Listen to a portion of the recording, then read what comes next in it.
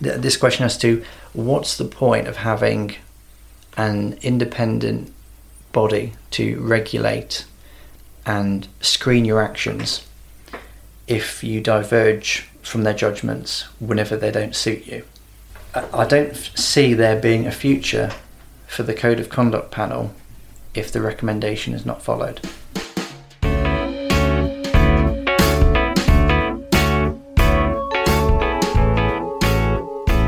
Welcome to the Bailiwick Express podcast. My name is Matthew Leach.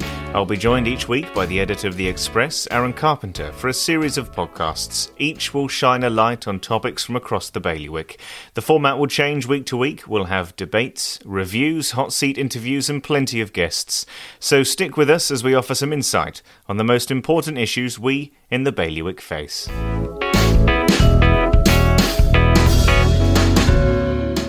Internet trolling. It's not what you expect from a deputy when you vote them in, but unfortunately, this kind of behaviour has been making the headlines recently.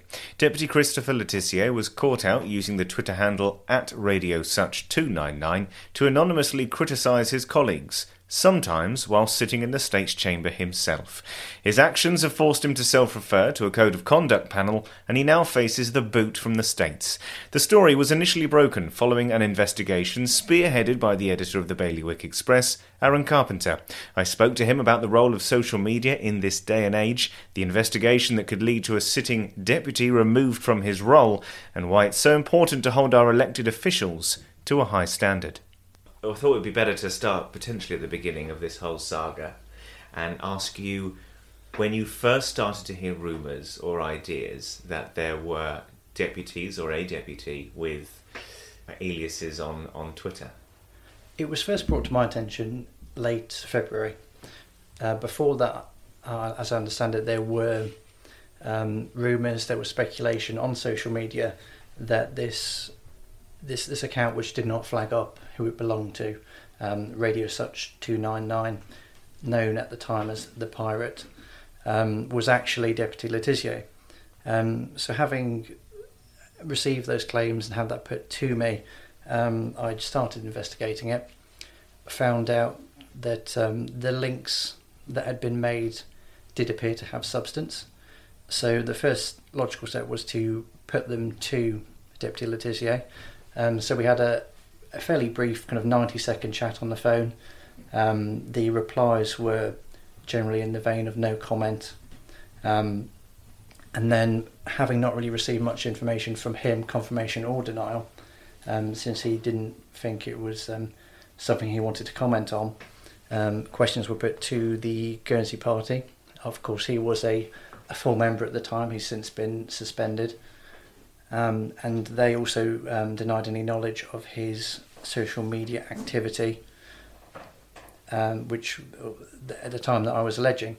So I looked into it further. There were clear links between that Twitter handle or that Twitter account and a YouTube page in which he was positively identified. Trawling back through some of the older videos, there were also shared content.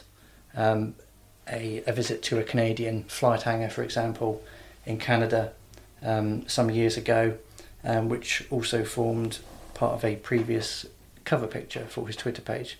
So there were various things that kind of looked into, images that were kind of cross-matched from one account to the other, and given that he was positively identified in the YouTube account, and he's obviously never denied that the YouTube account was his, obviously the links appeared stronger, and we documented that, given that we had substantial, I think, reason to do so.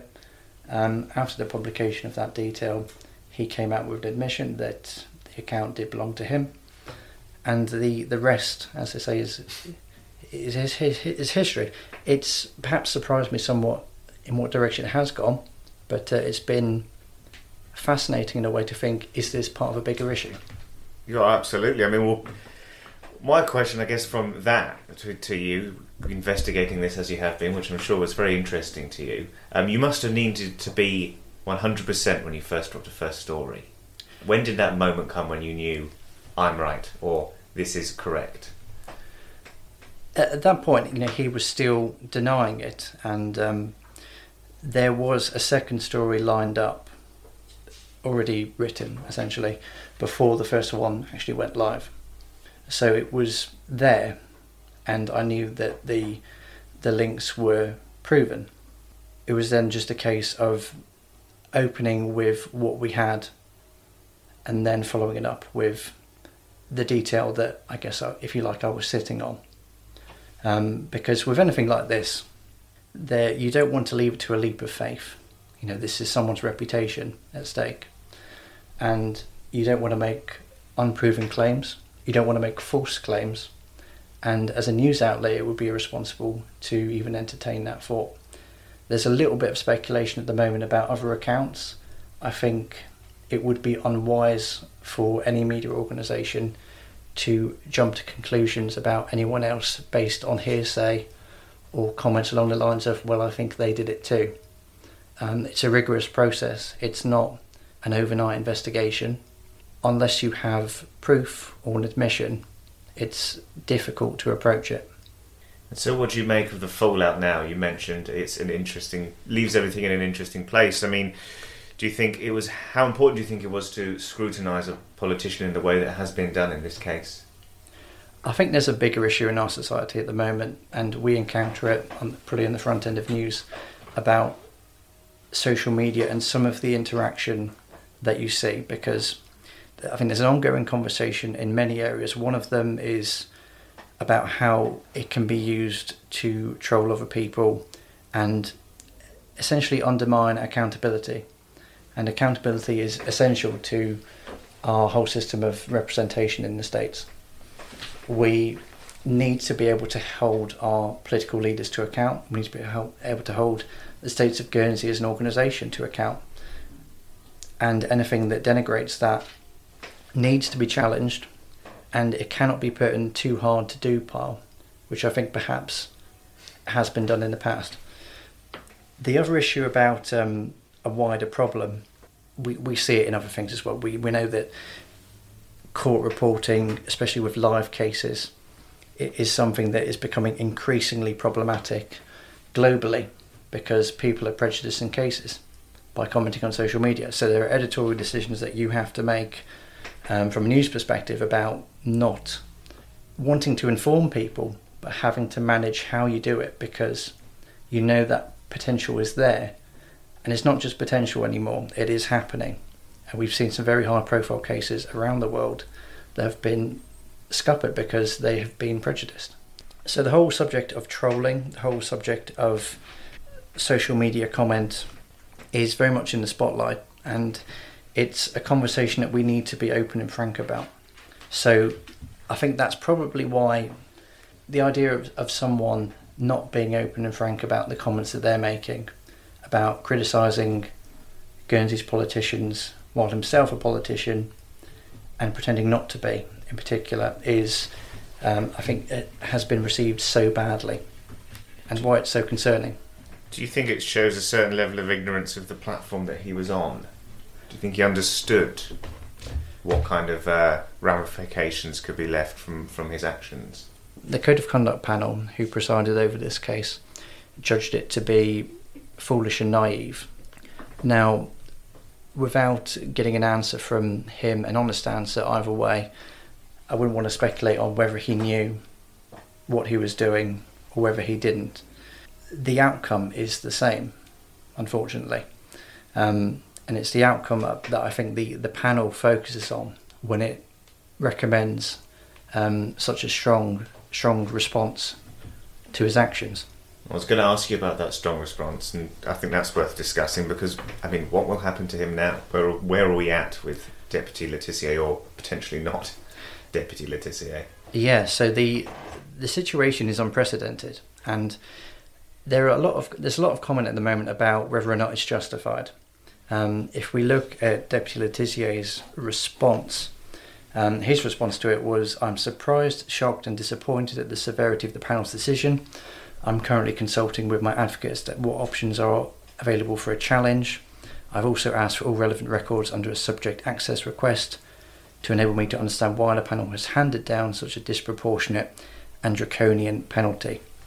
Now, of course, that statement was made earlier this week, but as far as I'm aware, there have been no further statements. That still stands. The decision is one of 5 open to the panel once they find someone guilty of breaching the code of conduct. The least severe of those options is a caution.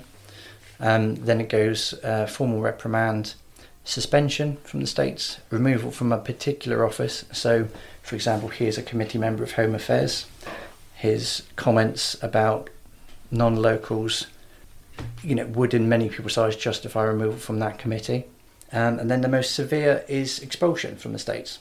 As I said, there is no precedent for the nature of his breaches. I can't think of a previous example where a trolling deputy has come into the spotlight of the code of conduct. So what that means is that there is no, I suppose to use kind of legal terms of reference, there's no case law, there's no reference point, there's no this was done in 2008 or this was done in 2016 and this is how it was managed at the time. So this is very important for a few reasons. One of them is that it will set a precedent, and if this is the standards that we hold one member accountable to, then the same has to be applied to everybody else. Anyone else who commits breaches of a similar nature or has committed breaches of a similar nature. Were you surprised, or did you expect the decision that they made? I think because it is unprecedented, it was hard to predict. There were numerous complaints, and there was a lot of public interest in this case. Whether it's proportionate will be something that the states will obviously have to rule on, and they will have the chance to do that. So the states get to vote on this now? Yeah, so it's not actually a binding decision, the decision of the panel. Essentially, the panel is set up as a regulator of sorts to scrutinise the actions and the behaviour of states' deputies. But of course, they're not bound to actually follow its recommendations, which is, of course, one of the problematic elements of this. But going back to what happens next, a report will be prepared, it will be presented to the states. As I'm hearing at the moment, that will be at the next meeting on the 28th of April. And then the states will decide whether or not to kind of confirm that direction of travel, whether or not he should be expelled from the states. I'm hearing that an alternative report will be drafted, offering the states different options, essentially all of the other punishments in descending order. The indication is that Deputy Le Tissier, is challenging the move, and any deputy who challenges a decision or appeals against a decision will then have that decision heard by the States Assembly. And by the way, there is that right, that provision within the law. A member has a right to appeal the panel's decision on 2 grounds. Significant factual inaccuracy, which, if correct, would or could have led to a different outcome, or procedural errors. So I'm not sure which one he's claiming, but those are the grounds for it. But prior to that, there should be a determination as to whether his appeal has any grounds. But regardless, this is heading to the states, and it's going to be a political decision. And unfortunately, or fortunately, I don't know how anybody sees it, but you can't talk about Deputy Le Tissier within this story without talking about the Guernsey Party. So yes. What does that leave his position with the Guernsey Party, and what have we heard from them? And I guess what does it mean for the party and party politics in general if somebody can shine this kind of light on their own party? Well, party politics in Guernsey is still an emerging beast. We don't really know that much about how it works in practice when it falls into conflict. So, we don't have probably the correct system of government for party politics. It's a consensus form of government, which makes it inherently problematic for there to be party politics. That being said, it's a very interesting development, and I'm fascinated to see how it develops. But what that means in practice is there can be certain quirks which make this difficult. So, for example, the Rules Committee, the Rules of Procedure Committee, SAC, has a Guernsey Party member.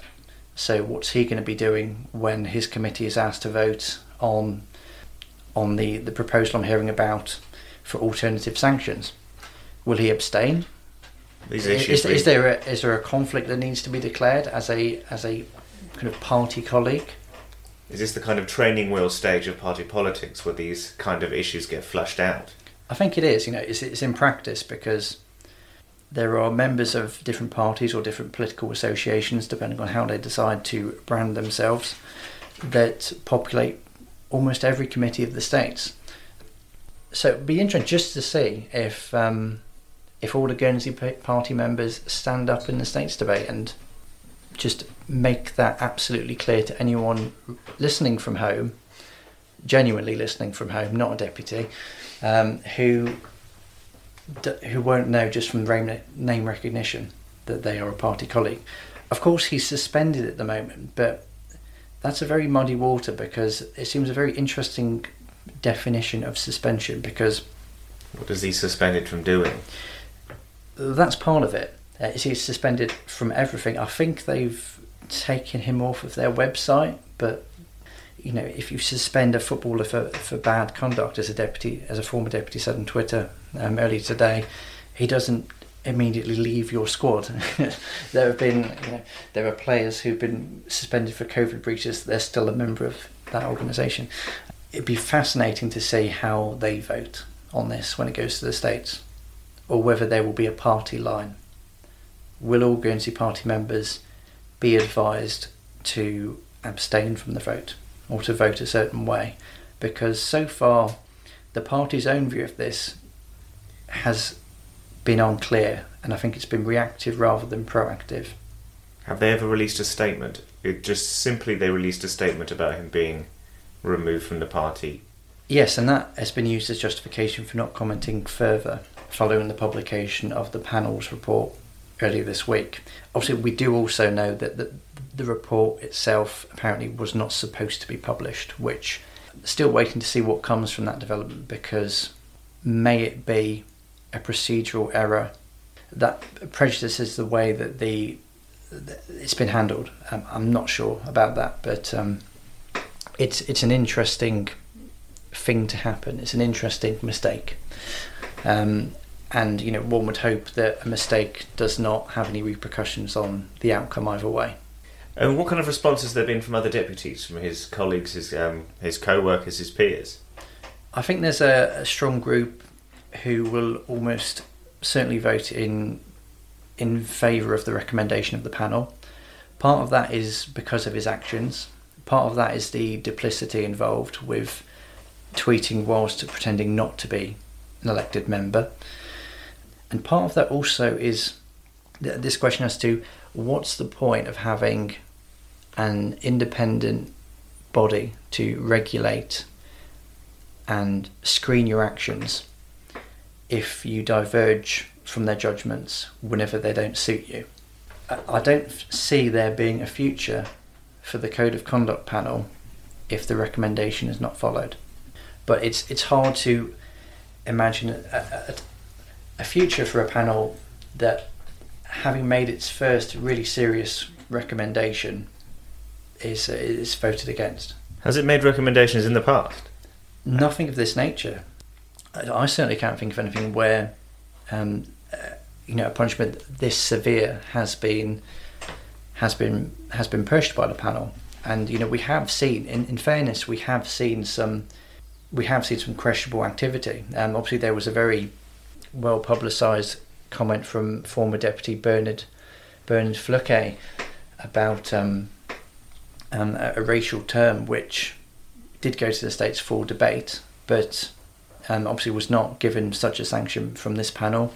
There was Deputy Mike Hadley from HSSD, I think back in 2013, who was sanctioned, but again not to this extent, for leaking committee documents. A punishment like this would be unprecedented. It would set a new benchmark for what we expect from states' behaviour, but also it's a different kind of breach. So there is a question as to should we be how does this fit into the history of Code of Conduct complaints? Is this a new chapter? Is this dealing with a new issue? And the only real benchmark for it will be this. This will be the benchmark. If approved, if it stands up in the States, then this will be a standard that you can't really diverge from, and not, at least not in the immediate future. Because once you've said this, I don't think there's any turning back. You can't ignore it then, I suppose. No, and if there is the case, we know that there will be automatically a by-election will be triggered. In which case, I'd suggest maybe holding off on organising that straight away, because if you don't want to organise 3 by-elections in 6 months. I was going to ask, is that's the potential next? Is it a by-election? Yeah. So how does that work? And is it an island-wide by-election now? What goes on? Yeah, so it's mandated by law, the law that kind of presaged the introduction of island-wide elections. So there's no way of diverging from that. So a lot of people on social media saying, well, Fergus Dunlop finished 39th. Should we just offer him the job? And then if he doesn't accept it, should we offer it to Pierre Amon, who finished 40th? Until we get someone accepting the position. That is not a way that they can go under the law. And whilst they could change the law to allow for a variation, that would not affect the current states. That could only come into force post 2025. So yes, if any member is sacked for any reason, or if any member has to leave the States for another reason, we saw the tragic death of Deputy Anne Cotterwasher last year, then there would be an automatic by-election. And it would be island-wide. There would be election expenses. There would be all of the exposure, the combined manifestos, etc., that there was for the full island-wide election. So a massive undertaking with an interesting difference in that people will get to campaign on the basis of how the current government is performing. That is very interesting. They get given a bunch more, a whole raft more information to work with this time, to campaign for themselves. Yeah, and if you're a candidate and you don't like what's happening, or you want to support what's happening, you can make that abundantly clear. And given that there are parties in place, there's going to be an interesting crossover, I think, between the current political members and those who are looking to stand under a particular banner. I can't wait. I know next, I guess I just wanted to finish off by saying, you mentioned before, and I think I agree, we're in a different social environment at the moment. It seems to be a higher threshold for how people should act, and people seem to be scrutinising people in power a hell of a lot more. Will this happen again? And was it ever a surprise that this happened in the first place? No, I don't think this is a one-off by any means. And I think it's perhaps, in darkness these things grow. And the longer that people are able to carry out social media activity, to kind of covertly respond to things that are happening to states, to incite debate from a biased viewpoint without declaring who you are. When you've been able to do that for so long without any accountability or without anyone really shining a light on it, it would not surprise me if it was, if not endemic, then at least significantly more widespread than one first-time deputy. I think he is perhaps not the norm, but I don't think he is the exception in trying to push debate in a certain direction or to influence social media comment without putting his name to his comments. It's a fair final point to make. Yeah. Thank you so much for your time. Thank you very much. Thank you, Matthew.